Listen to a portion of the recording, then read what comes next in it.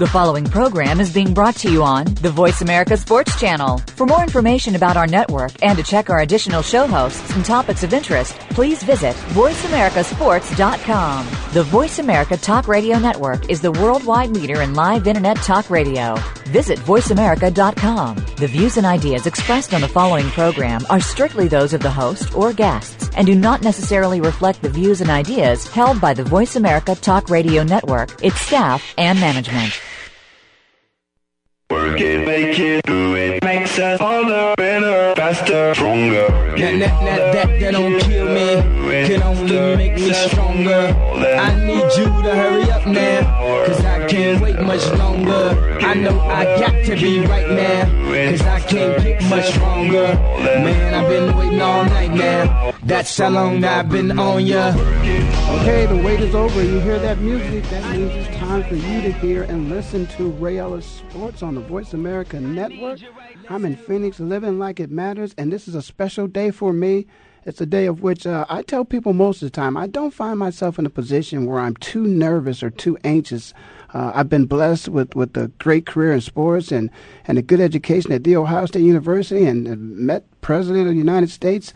But there's times where you just find yourself humbled because you truly are in an environment where there's greatness. And I have been blessed with that greatness today. And I'm getting a little bit ahead of myself, but that just is something to let you know what the show's going to be. It's going to be a great show today. There's a couple young men out there, and I just want to make sure that I acknowledge the fact that, of course, everybody knows in the world of sports that the NFL Combine, I guess they saved the best for last. So the DBs, the safeties and the cornerbacks are getting their job done today, or perhaps maybe they're hoping to get the job done so that they will land the job. And I want to shout out to my good friend Kelvin Fisher, who, of course, is a scout for the Pittsburgh Steelers. And he wouldn't give me any inside scoop right away as it relates to who he feels is jumping off the charts or doing an outstanding job. But he promised that he will be here as a guest on the show with us, and we'll talk about it in a few weeks. But as I mentioned, greatness. And the world of sports has been blessed by a man and a dream and a couple other men that were right there with him. But certainly I am blessed today to have the opportunity to speak with the man that had a great vision and continues to do great work. But there's a book out for those of you that are book readers, and we should all read. Creating an Empire, ESPN.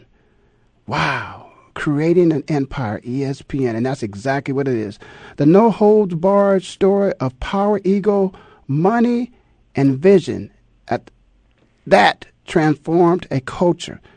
And, of course, this book is a book that is written by the former chairman of ESPN, and that is Stu Ivey. I have Stu on the line with me. Stu, how you doing there today? Well, I'm doing real good, Ray. Thanks for asking me to be on. Well, I'll tell you what, as I said, I've been blessed, and I have been, and I just remember that I can go back to 1979, and I don't want to tell the story, and that's the reason why I want you here. But I remember 1979, I was in my junior year at The Ohio State University as a Buckeye, playing in the secondary and having a pretty good year. Yeah. But I want to know a little bit about your year of 1979, and that's just when it started. But, of course, there was something even before that. And so if you don't mind, for those listeners out there that have never got a chance to hear the story about what it takes and how a great business is built, why don't we start off a little bit, if we could, Stu, just as you, as a young man, starting off your career and landing your first job, and then going from that to another job, and then finally there at Getty Oil. But you didn't start off at Getty Oil. Can you tell us a little about early years of your life?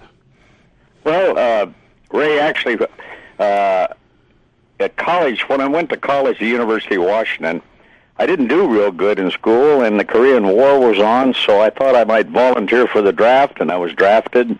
Went to Fort Ord and did well there as a recruit, and I got to select a place where I was going to spend my time in the service, and I chose Berlin, Germany, and at that time it was quite an exciting place behind the Iron Curtain, and it really was an eye-opener for me. I hadn't traveled to Europe before, and particularly behind the Iron Curtain, and I spent 2 years just really having a good time, seizing the moment, which I always talk about in my past, and came home, went back to school, and I did real good, and graduated from the University of Washington, and I started my first job first full-time job, I guess, at the predecessor company of Getty Oil Company, which was in those days known as Tidewater Oil Company, the home of the Flying A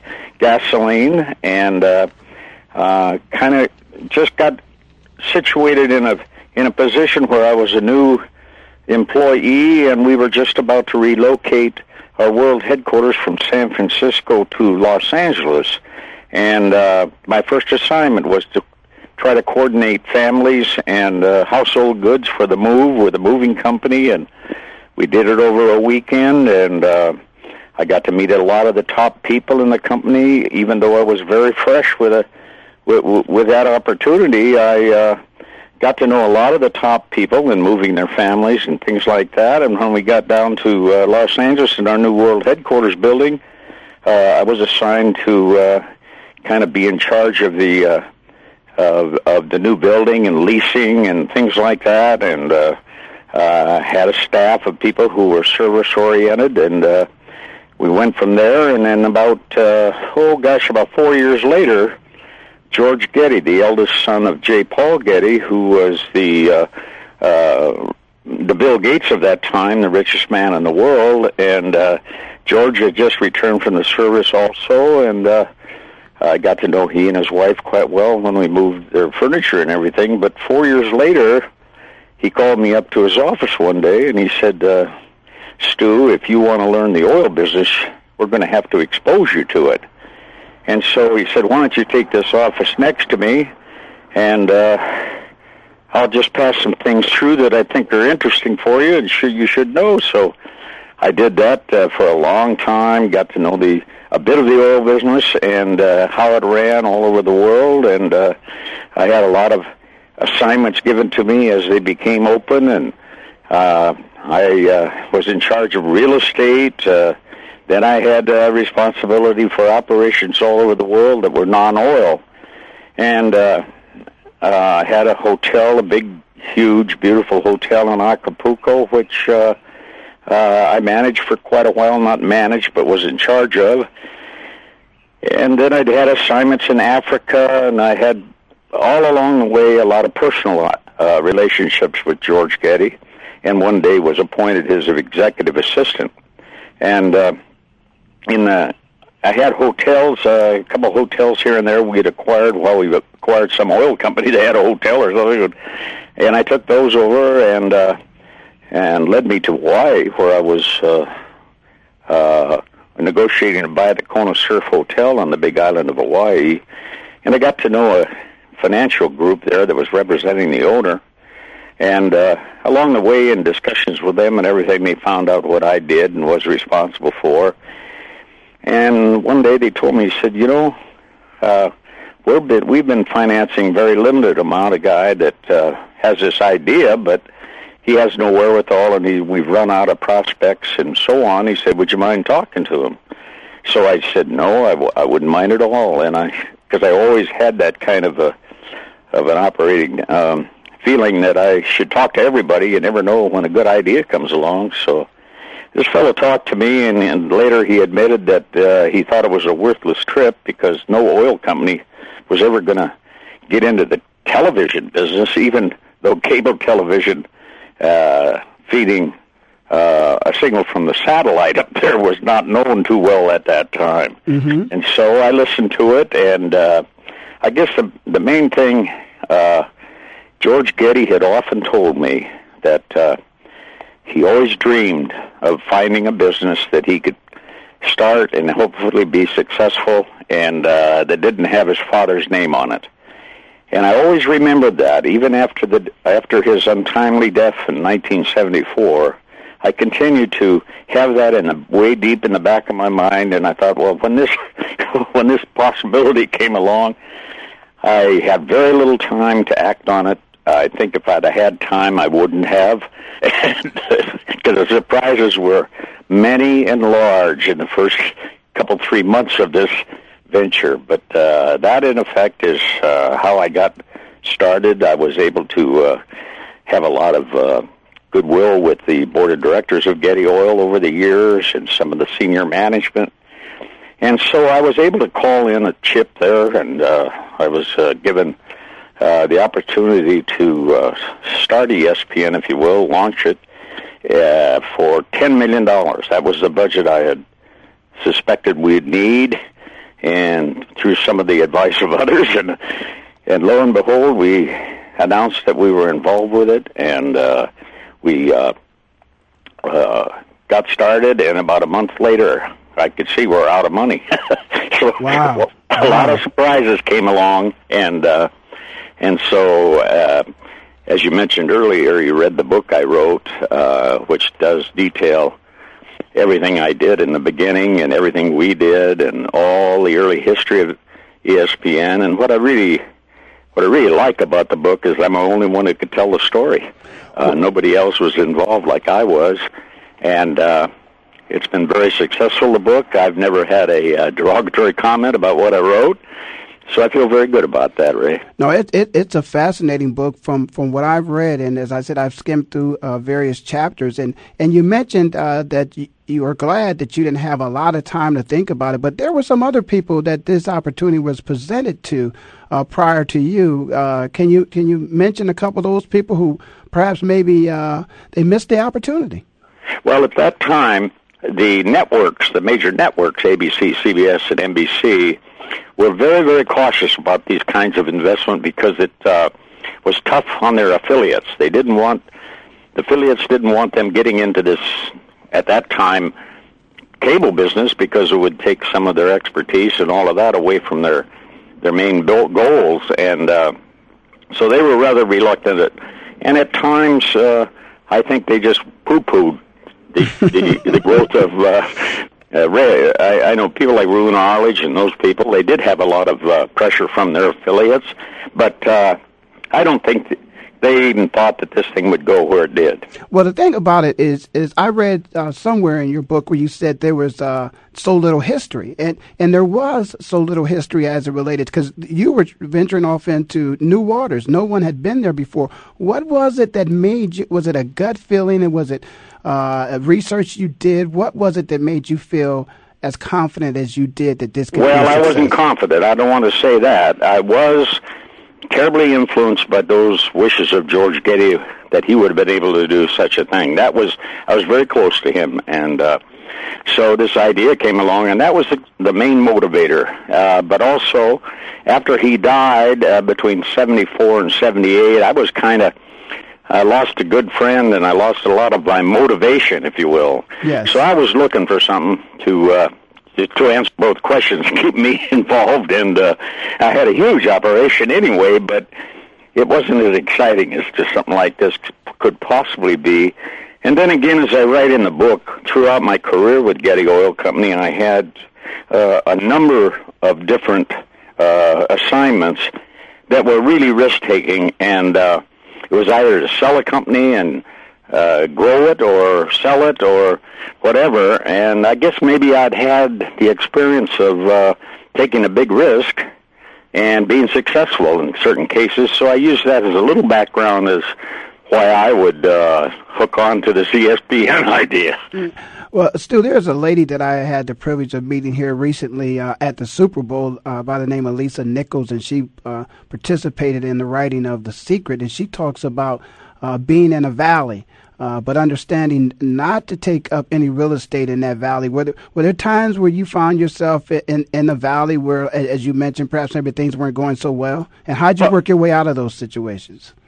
Well, what valley? In a valley where perhaps maybe you weren't feeling as confident about the ideal that it would work as you were, let's say, when you first took on the opportunity to launch this ESPN. Were there peaks and valleys for you? Well, I'm not so sure that I understood your question. Yeah, right. But I can tell you a quick story. Was when I thought it would work, I had a good idea it was work. That was in a couple of years after we started up. A woman filed for divorce from her husband because he was tending bar, and he would come home at night, and he would sit and watch taped football all night long. And I grabbed onto that, and I sent this guy hats and caps and ESPN stuff. Wow. So that's when I said, God, maybe we made it. Wow. Now, let me ask you, the idea was brought to you, am I correct? Was the idea brought to you by Bill Rossman? Am I pronouncing that correctly? Bill Rasmussen was a fellow, and his brother, his son Scott. Now, Scott Rasmussen is quite a well-known pollster now, the Rasmussen Report. Mm-hmm. Bill, I kind of lost track of. But he came in, and he had a one-page business plan that he presented to me. A one-pager, okay. Yeah. Okay. Well, that was it. That's interesting because many times people feel as if you have to have a very elaborate business plan in order to be successful, particularly for people who are interested in presenting to venture capitalists, VCs, organizations, and other people that are interested. But for you, that wasn't the case. So, is it your background or your passion for sports, or was it just that you wanted to help George Getty find something that did not have? That was I would say probably 80%. And I was also excited about the potential opportunity of being surrounded in sports, being a major player in sports. And, it was something I really would want to do if I ever could choose something to do, but I never had the opportunity. So there it was. It was presented to me, and I had I really did think that most of the encouragement I got or the benefits of my management, my president, and the board of directors at that time. This was when Getty was gone. George Getty. So I had done a lot of work with them, and I had done a lot of favors for them, and so on. So it was just one of those, really timely things, and I was able to get $10 million. In those days, that was a lot of money. Oh, yes. But, they had drilled a lot of dry holes, too. So. Well, listen, there was, before we get to the real exciting stuff where things really took off for you, I believe there was a third ear, you called it, and that third ear was Glenn Davis, and a comment was made to you one day by Mr. Davis that I don't think set too well with you. Is that correct? Well, Glenn and I were close friends for, 30 years, played golf together all the time and traveled together, and I just was fortunate enough to spend a lot of time with such a wonderful man and a great athlete. And we played golf at Wilshire Country Club all the time in Los Angeles, and I kept bouncing things off, and he kept asking me, what in the world are you doing? And he said, one day he did say, he said, Stu, you keep fooling around with this thing, it's going to cost your job. Well, in a way it did, because later on we sold everything. But that was a good way of costing your job. That wasn't the way I think he perceived it. It was going to be the other way. Or did he see that you were doing an outstanding job with it? Well, yeah. No question about that. Wow. Well, that's a good thing. The fact that it turned out the way that he saw it. After all those years, you and him playing together, and he being your sounding board, and then he had the opportunity to see, wow, you're really building something special. Yeah, well, I did. I needled him about it all the time. I said, how do you think it's going, Glenn? Well, at that time, we were a major force, and there was just a lot of things that really broke well for me. If you did read the book or the parts where I made a couple of deals, or more than a couple, that even saved ESPN early on. And it wasn't too long where ABC was indicating an interest in getting into cable, and so I kind of negotiated between them and CBS, and I let each know the other was interested. Mm-hmm. So I wound up giving ABC, because I was interested in Wide World of Sports and their programming, and I sold 10% of ESPN to ABC, and the value at that time for 10% was $2 million a point, which said right there that they pushed a value of $200 million on ESPN, and we had only invested $50 at that time. And we were still just growing, but our footprint was getting good. And so that made me a hero back at the board of directors of Getty, of course. And it wasn't long before we signed that deal that I had our chairman of the board sitting with Howard Cosell at halftime in a Monday Night Football. So it was a lot of fun, and it certainly took a lot of heat off. But there were 2 or 3 occasions where I felt we were getting awful close to where our company in its conservative ways, and certainly with something so far out as television in their portfolio, might give up pretty soon. And they're used to drilling dry holes, but that's in the business they knew. But so that's why I kind of reached out, and I felt we needed a potential partner that made a lot of sense. Well, when we did the deal with ABC, not only did they pay a good price for a minor interest, but we also negotiated an agreement on all the sports programming they didn't use, mostly on Wide World of Sports. I mean, they would have all kinds of programming that they didn't use on the program, and so we negotiated a rather attractive buy of a number of their events, which just upgraded our programming terrifically. And probably the most notable is I negotiated to, they did Saturday, Sunday of the British Open golf tournament, and they were all set up before that, a week before. So I negotiated bringing the British Open Thursdays and Fridays to the United States, and we did that, and we showed it 12 hours each day, and that was the first time golf had ever been shown on Thursday and Friday. So, we started that. Yeah, golf was a Sunday event, if I'm not mistaken. Is that right? Is it what?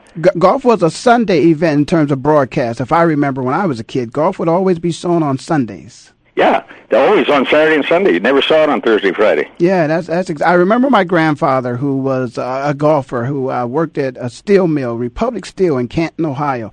And on Saturdays, I remember he would spend his day watching golf. So you're exactly right. Yeah, that's right. So let me ask you, some of the early days of programming, it wasn't the type of programming that we see today. Talk a little bit about some of those deals that you worked out and who they were with in the early days of. Well, probably the biggest worked out for us was we were just getting started about 6 months, and we became a reality, but not necessarily a successful reality. But at the time, Walter Byers was the chairman of the NCAA, and he ran that show by himself. I mean, he was a leader.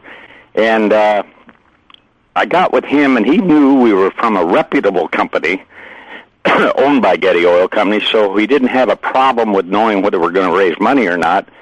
But I was able to negotiate with him where we could take tape games, not bringing them in on top of anything they were showing, which was only one game a week, if you remember that. Mm-hmm.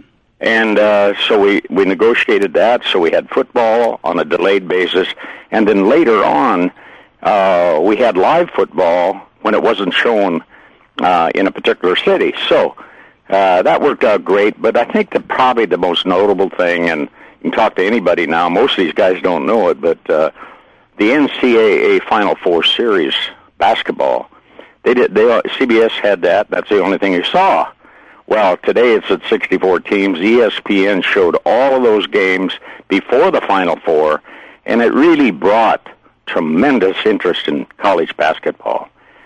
So I think that was one of the major things we do, and we got away from kickbox karate and Australian rules football and a few of those other little things, billiards, and we were able to upgrade our programming. Probably the most notable reason was that Getty was willing to back me long after we originally started, and we were able to grow ESPN with our own funds, and we were able to get better programming. Of course, that's the name of the game. And then we began hiring personalities, and after a while, Dick Vitale looked for a job when he was let go from the Detroit Pistons. He was searching for a job, and it was a big joke now, of course, but I paid him $175 a game to do color on college basketball. And needless to say, Dick has done quite well with us as a platform because he can do his thing. And the same with Chris Berman. You know, they had a shtick. And Chris Berman, I don't think, would have been very popular on the networks, but he sure was able to make his name at ESPN because we weren't sure who was listening and anything else. So it just worked out great. Well, that's interesting. You mentioned a little bit about those names, and along with those names, of course, we talked about some programming and content. Now, the old cliche is that content is king. Now, has content always been king, or do you want to take a little bit of the credit for making content king? Because everybody knows that sports now is some of the most valuable content you could possibly have. Well, I think I heard you. What you said. What about other valuable content? Yeah, you know? Content is so valuable nowadays. They always say that content is king. Would you say that ESPN helped make content king of any network, of any broadcast opportunity, the content that you have, the games, the sporting events? Well, of course, there just became opportunities everywhere, you know, for ESPN because I bid on the Olympics when I didn't even have, I didn't want to. But I got so much notoriety on that, there was a rule in the bylaws of the Olympics that anyone could bid on the Olympics. And obviously nobody ever thought about doing that because there was only 3 principal networks. But I posted $1 million bond for the right to bid on the Olympics. Not in a prayer would we have ever been able to do that. Not in a prayer. In fact, the president of our company at that time, Chet Simmons, was really upset about it. He thought it was ridiculous, and on. But I can tell you, Peter Uberoff told me many times they didn't know what to do when that bond was posted. Now, what was it about the Olympics that they didn't? I mean, I think that's great content. As a matter of fact, the networks now they compete against it for those contracts. Why was it back then they didn't think that was such a great idea? Well, right.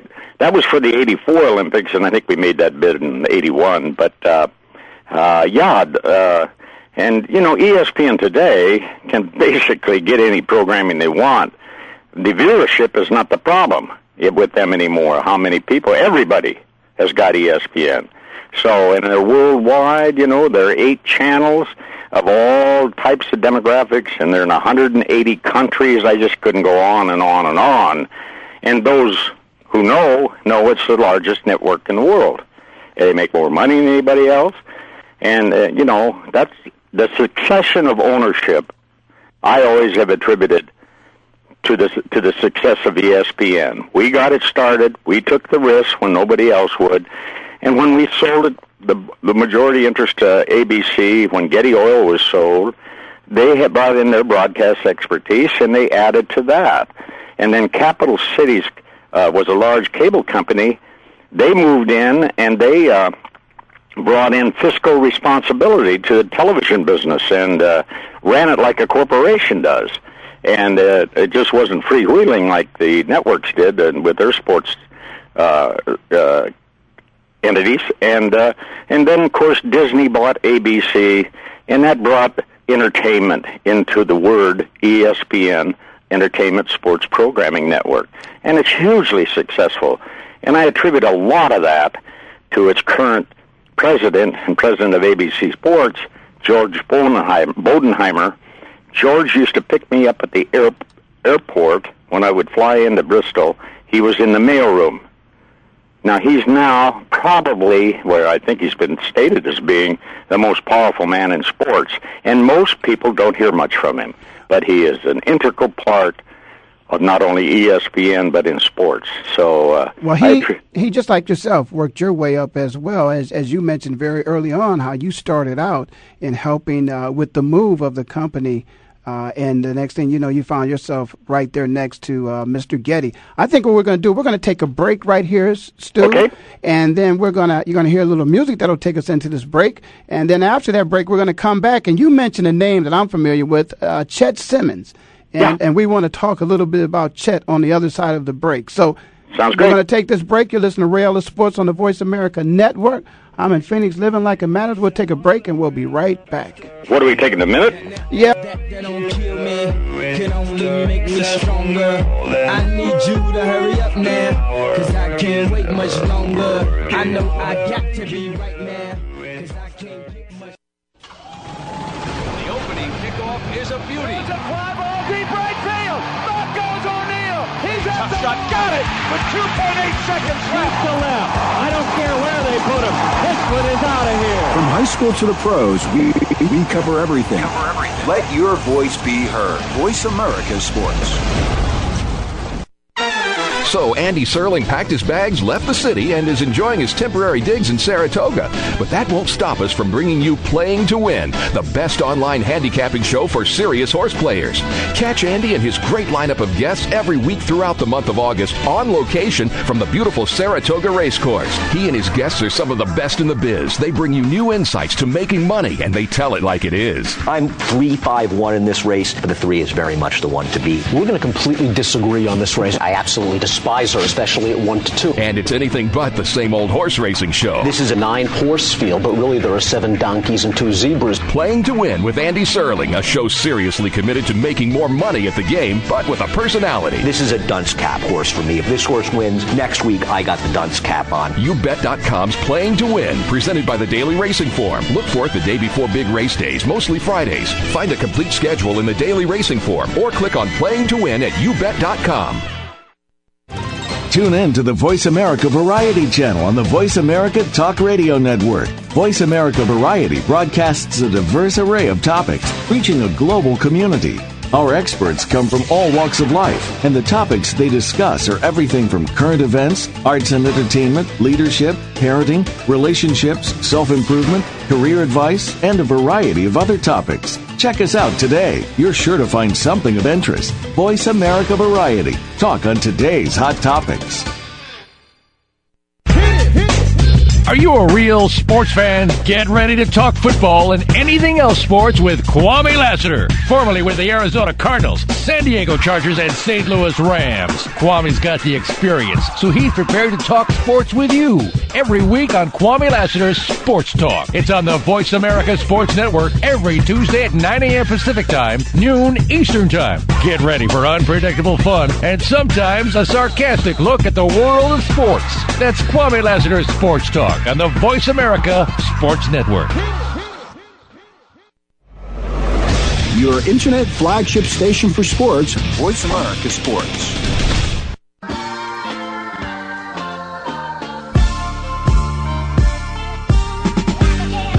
Okay, we got a little bit of music there, so that means it's time for us to get back to the show. Of course, you're listening to Ray Ellis Sports on the Voice America Network. I'm in Phoenix, living like it matters, and again, I'm honored to have my guest with me today, Stu Ivey, who is the former chairman of ESPN. And I want to make sure, for those of you out there who have not had the chance to get out and get this new book, of which has been out for a little. When was the book first published, Stu? Yeah. When was it first published? Let's see, 1995. 1995. Okay, so it's been out for some time, but I was blessed with the copy of Stu, and I just got a chance to peruse it a bit, and it's a very good book, very insightful. It's called Creating an Empire, ESPN. So, Stu, you mentioned a name before we went to break there, and I wanted to ask you a little bit about that because I've heard the name, never got a chance to meet the man, but Chet Simmons, a critic, a negotiator, solid businessman. Why don't you elaborate on that a bit more about Chet and his relationship there at ESPN?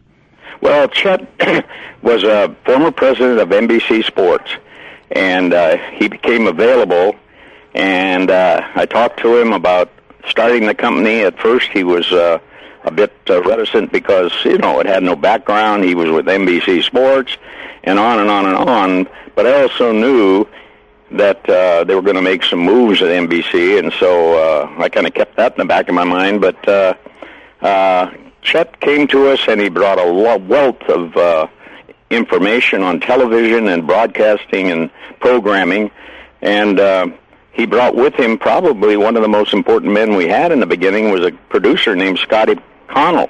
He had produced sports for NBC for a long time, and he was interested in getting into something new, and he was just a wonderful guy. I call him the Pied Piper of ESPN in my book, but he was wonderful with the staff, and we started as a non-union organization, and as a result, we got a lot of young people from the networks who wanted to do anything they could do, and were not limited in any way by a union provision. So we were flooded with young talent and enthusiastic people, and that started with Chet, and Chet, of course, had a wonderful reputation with organizations of football and basketball and all of the organizations that represent them. So he was a real jewel, and he brought with him a great announcer who became just a wonderful instructor, if you will, and shared his guidance, and that's Jim Simpson.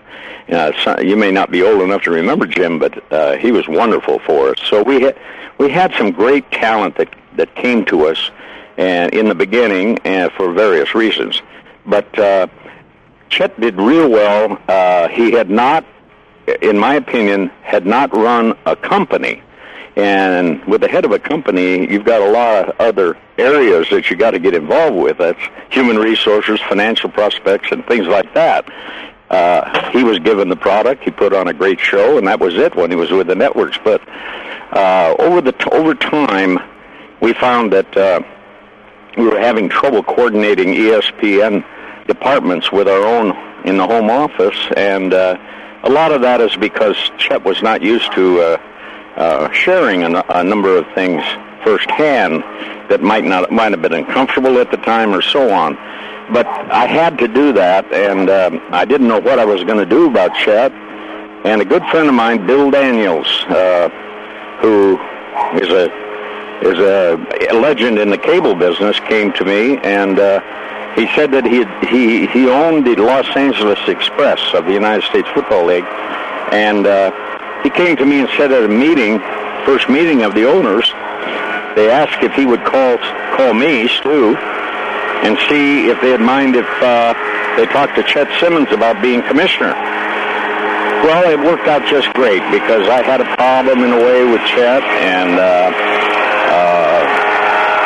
he did not have unlimited resources like he did at the networks, and so I told him, I told Bill Daniels, I said, well, look, I don't want to do anything that compromised Chet's future, and anything like that, I'll hate to lose him.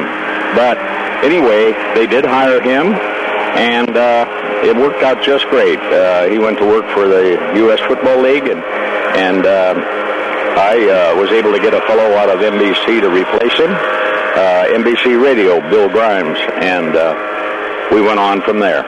Well, that's interesting. Let me ask you something, because you're talking about, of course, some of the folks there at ESPN, and I'm interested to know how important was it in terms of the people that you hired there, the people that became the personality and the face of ESPN. How much time did you put into that, or whoever you directed to put into that? A lot of effort put into that? Well, yeah, a lot of them. I mean, you're talking about the personalities that became famous there? Well, those who became famous, and then those even that were there from the very beginning, maybe even behind the scenes that we may not even know about, but certainly those... Well, today they can get anybody they want, let's face it, and you see about every prominent sports personality now showing on various shows at ESPN. I mean, there's some tremendous talent on ESPN now, far more than are on the networks. But that all started with the ability to be able to do what they'd like to do when they wanted to do it, and to introduce their own particular style in our network, because it was cable at those days. You know, it's not like that today, but they don't have to look for special people today. They're all clamoring to be on ESPN. Yeah, well, I would tell you this. You're right about those personalities. Those personalities that are there today, sometimes they become bigger than life and they become celebrities themselves. But many of those guys have come from a sports background. Let me ask you about when you guys decided to start this platform. What was it that made you think about bringing sports personalities to the airwaves? Yeah. Well, I didn't quite hear you. I had a lawnmower go by there, but did you say, is there anybody there that didn't have a popular sports background? No, my question was, Stu, was how much thought was put into let's bring sports personalities to the airwaves, and that would separate our broadcast from others? Well, I think, number one, everybody knows them from the other networks when they worked or from the sports in which they participated in. We really didn't have that. We established identities. Dick Vitale, of course, had a good basketball background, but he lost that when he left the Pistons. But, Chris Berman came from a local small-town TV studio. And he developed himself, if you will, with the ESPN infrastructure. So, but gosh, you can just go on and on. Digger Phelps, obviously, was not an announcer. And the guys that you see on basketball, they just had talent to represent their sport. And that's been the real secret. But they had a big platform to work from then. Yeah, and what I like about that, and I'll just tell you from a fan's perspective, what I like about that is that you have experts there. And it's one thing I like about if I'm going to listen to, let's say, a sports analogy, it always helps when I have somebody there that actually knows the game. You mentioned Digger Phelps. I mean, great coach. Dick Vitale, even though at that time he had got fired, again, a man who knew basketball. And I just thought there was a sense of brilliance there, the way you were able to put those guys and match them up with your host of the shows, if you will. Yeah, well, that's right. And I don't know, they just seem to adapt so well, some of these people. And we've got ex-coaches that are in the Hall of Fame, and they all become very good announcers and play-by-play people and personality. They know all about them, and so that's been a wealth of a treasure for ESPN. I mean, they got real credibility. That's exactly right. Now, you had one guy there, I think you dubbed him the Golden Throat, and that's Jim Simpson. Who? Jim Simpson. Oh, yeah, Jim, just a wonderful, wonderful guy. The thing I liked about him was he shared his talent with newcomers in the business, and he taught them things. And he's the guy that told Jim, that if he told Dick Vitale one time, if he doesn't shut up, I don't want to be on the program with him anymore. I can believe that one. I can believe that one. Yes. And did Dick, of course, I don't think Dick ever shut up, did he? No, never. Well, he still doesn't, and he's so popular. I've been to a lot of games with him, and the fans go crazy for this guy, and he's built up so many other businesses that ESPN is a platform for that I just admire the heck out of him. He's just a great guy.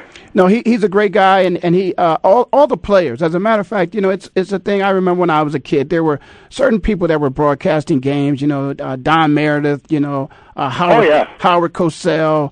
There are just great names out there of not only myself, but some of the players that I'm here on this network with. We got younger guys than myself, of course. We got Andre Rison out here. We got Kwame Lassiter. We got Damian Anderson. All these guys are athletes that what we always desired was for those great voices to one day mention our names. And your guys, if you make it on SportsCenter, you've made it. Well, I'll tell you, it's just hard. I go back there once in a while, not often. But, when we first went to Bristol, there was no place to stay. There was a small little motel. It was a small little hamlet, Bristol, at that time. So I leased the hotel. I think it had 18 rooms, and we put up our people there. And today, there's 2 major hotels on ESPN property. Wow. So... Well, that's kind of a family atmosphere. It doesn't surprise me because in a book I remember reading something where there would be gatherings there with the employees, and is there kind of a family atmosphere there now? Well, I don't think so much anymore, but in the beginning and for a lot of years, Scotty Connell, who we mentioned, his wife Till, would have huge barbecues and things for all the staff because it was lonely up there, and it became a family. They had games that they played, blah blah, but it was really terrific. It bonded the guys and the girls, and we brought women on SportsCenter and as announcers. We were the first to do that in a major way, and they're still there. But we broke the glass there for them. But we've just done a number of things, you know. And you mentioned Chet Simmons. My favorite story about Chet is that I wrote to him one day, and it was early on, and we were watching a tape Oregon game. And we sat there, and we didn't know what the heck the score was. So I wrote to Chet, and I said, you know, since we don't know how many people are watching us yet, why can't we superimpose a score once in a while on there, or some darn thing, so people will know? And God, he wrote me back, and he said that would not be possible because it would divert the attention of the audience, and besides, we tell our announcers to tell a score every 2 minutes. Well, I timed that, and that wasn't true. But, you know, today, you can hardly see the event for whatever's on the television screen. No, and you know what, that was another brilliant idea, because I know whenever I come in and I watch a ball game, when I sit down, if I didn't catch it at the beginning, the first thing you want to know is what's the score. Everybody always asks what's the score. So I think that was a brilliant idea. Yeah, it turned out to be. I just did it out of frustration, you know, but it turned out to be pretty good. Well, it's interesting. Were there any more of those brilliant ideas that just happened to be, just come out of the blue that you just came up with, or were they all strategically planned, or were there a couple things that just happened as a matter of fact? Well, I don't know quite how to answer that. I guess I didn't hear it too well. Is there any other thing that were innovative? Yeah, I mean, like that. Like you just, I think that was something that you just wanted to see happen. It wasn't necessarily that they did research. They were Scotty Connell was, early on, was one of the group that got instant replay going. That was terrific. Of course, today it's everywhere, but also we put a microphone in the cup for golf tournaments where you could hear the ball go in. Wow. And there's some things like that we could do, but for guys like Chet and those other people they just did it the same way every time. Now, they might have had broader coverage, but those little things, seem to interest people. Well, and that's the thing about that enhances the broadcast, and people really enjoy that. And I never really thought about the microphone and the cup, but I do hear that. I mean, you hear it when it goes down. Don't hear it too many times when I'm playing golf, of course. That never hit the cup, huh? But I'm telling you, I hit the woods. If I could just keep it straight. But they're asking me to take another break here. So what we're going to do, we're going to take our final break here, and then we're going to come back, guys. I think we got that fixed. What they were concerned about, the noise in the background there. But we'll take this break and we'll come back. Again, you listen to Ray Ellis Sports on the Voice America Network. I have my special guest with me, Stu Ivey, who's a former chairman. I'm sorry, Evie. I've been mispronouncing it the whole time. Well, that's all right. I mean, nobody gets it right. But that's fine. If we're going to take a break, we'll come back and start over. That's exactly right. So you guys be sure to come back. You listen to Ray Ellis Sports on the Voice America Network. We'll be back after this break. Steve Stewart.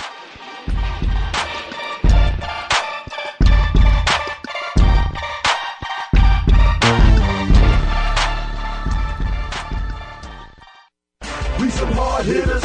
We some hard hitters. Hard Hittin' Radio is a new kind of sports and entertainment show. Your hosts are NFL veterans Mark McMillan and co-host Byron Evans. It's an hour of hater-free radio every week. You'll hear interviews with top athletes, celebrities, coaches, and fans. It's humor, hits, and conversation. Hard Hittin' Radio is on with McMillan and Evans. Listen Fridays at 3 p.m. Pacific Time, 6 p.m. Eastern Time on the Voice America Sports Network. Joe Cribbs, No Average Joe, is here for you, the fan, to hear about and discuss the week's top stories in the world of sports. We'll discuss not only the headliners, but you'll hear some of the smaller stories that don't usually make it on the sports wires today. It's a forum for the sports fan, hosted by Joe Cribbs, a 3-time Pro Bowler with the Buffalo Bills. Joe is a 10-year pro football veteran, a former Southeastern Conference Most Valuable Player, and a member of the Alabama Sports Hall of Fame. Discuss the topics with Joe Cribbs, No Average Joe. Mondays at noon Eastern, 9 a.m. Pacific on the Voice America Sports Network. Hey, football fans, are you ready for an intelligent discussion about the Buffalo Bills and the National Football League? Are you tired of listening to talk show hosts that have never played football? Instead of answering your questions, they prefer to listen to themselves. And when they don't like what you're saying, they just cut you off. Well, that won't happen on the Jeff Nixon Sports Report. Keep it clean, stay relatively calm and rational, and the discussion will flow well. Join Jeff Nixon Monday afternoons at 2 p.m. Pacific, 5 p.m. Eastern on the Voice America Sports Network.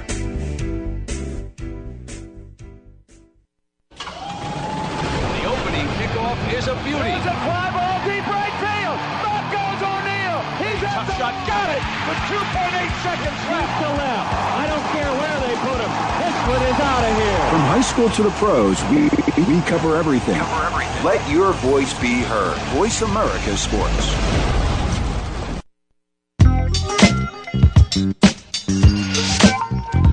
Okay, we're back. You're listening to Rail Sports on the Voice America Network. I'm in Phoenix, living like it matters. Thank God I can pronounce my own name, and I apologize. I've been mispronouncing Stu's name the entire show. It is Stu Evie. And that's quite all right. I knew who you were talking about. Okay, and I think many of those people out there also knew who I was, who I've been speaking about and speaking with for the past maybe 50 minutes. But we've got maybe 6-7 more minutes here left, Stu. Can there ever be another ESPN? I mean, one thing, I don't want to answer that question, but in my mind, I think that you created something that was just so fascinating that the leagues looked at it and said, wow, what the hell did we do? And they're trying to emulate it. But is there ever going to be another ESPN out there? Well, in my opinion, I don't see how, but I never say anything's impossible. But, you know, regional television, people tried to start that, and so on and so forth, but it never has been as successful, if you will, as ESPN, of course. And I don't. The networks now are pretty disbanded in their sports opportunities. I mean, the Olympics, yes, and the Final Fours, yes. But I think there will come a day when ESPN can choose what it wants, because, you know, another thing that I think is fabulous is the fact that you see things on every one of their channels rather than just one time. You know, Sports Center, ESPN News, all of them. All of their channels will carry the outstanding plays of the game and on and on and on. So you just have a wealth of information available at the click of your button.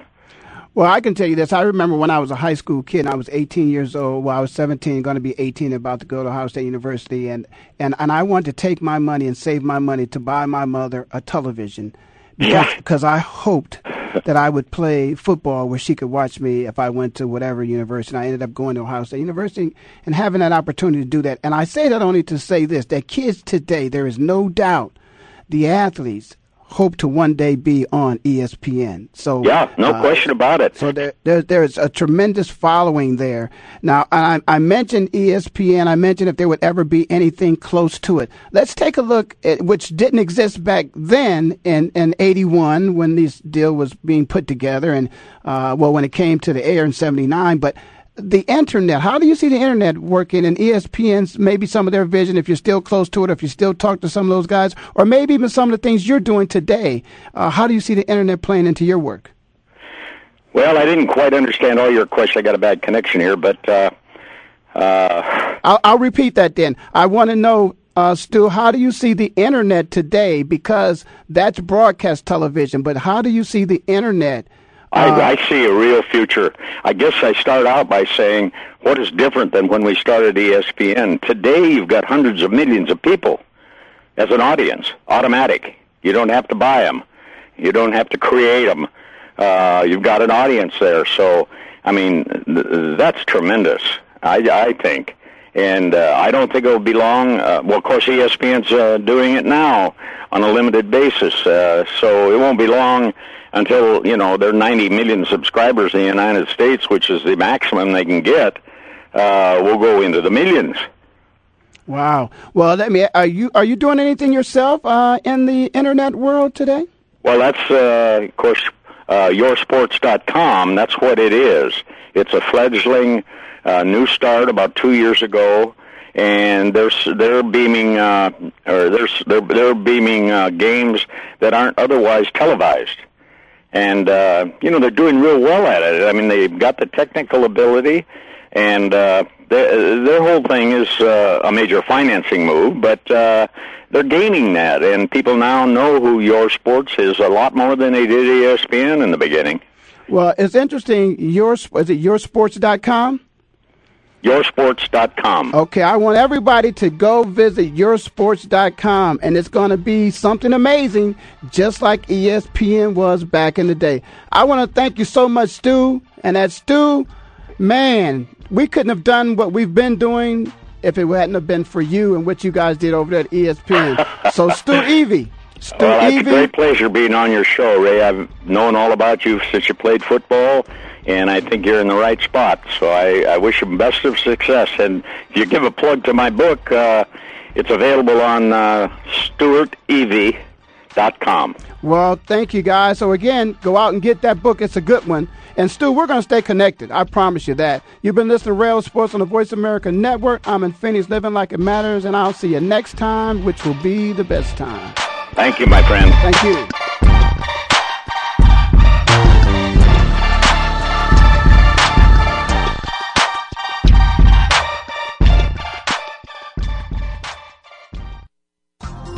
Thanks again for listening to the preceding program, brought to you on the Voice America Sports Channel. For more information about our network and to check out additional show hosts and topics of interest, please visit voiceamericasports.com. The Voice America Talk Radio Network is the worldwide leader in live Internet talk radio. Visit voiceamerica.com. The views and ideas expressed on the preceding program are strictly those of the host or guests and do not necessarily reflect the views and ideas held by the Voice America Talk Radio Network, its staff, and management.